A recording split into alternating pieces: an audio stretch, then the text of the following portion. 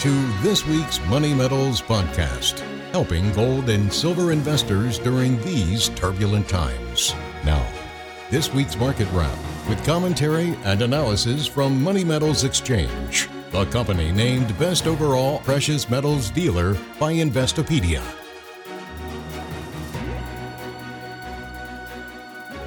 Welcome to this week's Market Wrap podcast. I'm Mike Leeson. As new inflation data pushes the Fed toward continuing with rate hikes, precious metals markets are struggling to make headway. On Thursday, the government released Consumer Price Index data for September. The so-called core CPI, which excludes food and energy, increased 6.6% from a year ago. That's the highest core inflation reading since 1982. Although prices at the pump have eased since the summer peak, other inflation components continue to rise. Housing, food, and medical care are currently among the biggest contributors to rising consumer prices. For the time being, though, gold and silver markets are showing a stronger correlation to expectations for further interest rate hikes by the Federal Reserve. Metals markets may not be able to get any sustained traction on the upside until investors are convinced that Jerome Powell and company are ready to pivot away from tightening. As of this Friday recording, gold is trading at $1,650 an ounce and is down 4.3% for the week. Silver is off about $2 an ounce or 10% now since last Friday's close to come in at $18.34 an ounce. The platinum market shows a weekly decline of 3% to trade at $903, and finally palladium prices check in at $2,058 per ounce, down a healthy 9.6% on the week. In other news, former Fed Chair Ben Bernanke was awarded the Nobel Prize in Economics. Yes, you heard that right. The same man who earned the nickname Helicopter Ben for his policies of dropping bailout cash into the financial system is now being officially crowned an economic genius by the Norway-based globalist organization. He might be deserving of that distinction if he had actually solved the root problem of unsustainable excesses that periodically build up in financial markets. Instead, his quantitative easing programs rewarded those very excesses and encouraged more to build. Ben Bernanke reinforced financial markets' expectations with a Fed put that the central bank would step in to rescue Wall Street and the too-big-to-fail banks whenever they run into serious trouble. Bernanke's main contribution to central banking philosophy centers on his belief that the Fed didn't step in and intervene enough or aggressively enough during the Great Depression. He maintains that investment banks should have been bailed out after the stock market crashed in order to avert a severe downturn in the economy.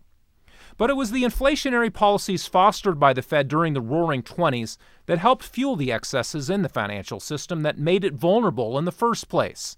Neither Bernanke nor the current Fed chair seem able or willing to grasp the concept that Fed-fueled booms lead to dangerous excesses in the financial system. And the promise of Fed bailouts when the booms go bust creates a moral hazard that incentivizes reckless risk-taking. Another banking crisis may be in the making now. Financial strains are exposing major banks as undercapitalized and ill-prepared to weather high inflation, rising interest rates, and a weakening economy. Many analysts fear bank runs are coming. They are already hitting developing countries. In Europe, meanwhile, banking behemoths Credit Suisse and Deutsche Bank are showing signs of distress. Credit Suisse faces an $8 billion capital shortfall. Credit default swaps, those derivative instruments made infamous during the great financial crisis of 2008, are once again flashing warning signs of rising default risk. Some analysts foresee another Lehman moment, a sudden looming failure of a systemically important financial institution. J.P. Morgan CEO Jamie Dimon warned recently that the U.S. economy is headed for a painful recession. Some sound money advocates are predicting that the next financial crisis will bring back bank bail-ins, whereby the assets of depositors are claimed by banks to prevent cascading failures. Given the growing risks to the financial system, asset protection strategies are a must. Owning physical precious metals outside the banking system is an essential component of safeguarding one's wealth. Accounts held at banks and other financial institutions are vulnerable to the risks those institutions are assuming. And should the banking system reach a crisis point, the Federal Reserve will likely make a massive pivot back toward monetary loosening. That puts holders of U.S. dollars in all forms at risk of having their purchasing power eroded at an even more rapid pace than has been reflected so far in 2022. While the U.S. dollar has benefited temporarily from a flight to quality amid sell-offs in stocks and other risk assets, It is a fundamentally unsound currency that is guaranteed to depreciate steadily over time. When a true flight to quality occurs, investors will wake up to the realization that the soundest form of money isn't issued by the Federal Reserve or any central bank for that matter. The soundest form of money is precious metals. Central bankers like Ben Bernanke and Jerome Powell deny that gold still functions as money. They believe money and the interest rates attached should be managed by central planners who are supposedly wise enough to know what the proper inflation rate is, when to raise interest rates, when to lower them, which institutions to bail out, which to let fail, and so on. But nobody, ultimately, is wiser than the free market itself.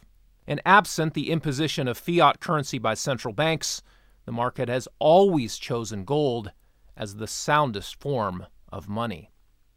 Well, that will do it for this week. Be sure to check back next Friday for our next weekly Market Wrap podcast.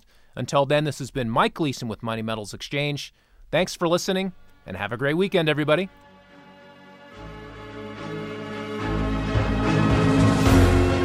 Thank you for joining us for this week's Money Metals podcast. Be sure to come back next week. And don't forget to subscribe to our podcast through iTunes. For answers to all of your questions, or to discreetly and securely buy or sell gold or silver coins, bars, and rounds, call 1-800-800-1865 or visit www.moneymetals.com. Our knowledgeable and no-pressure specialists are standing by to answer your call during business hours, Monday through Saturday. Or you can lock in your order online, 24 hours a day, 7 days a week. Again, visit us at www.moneymetals.com or call 1-800-800-1865.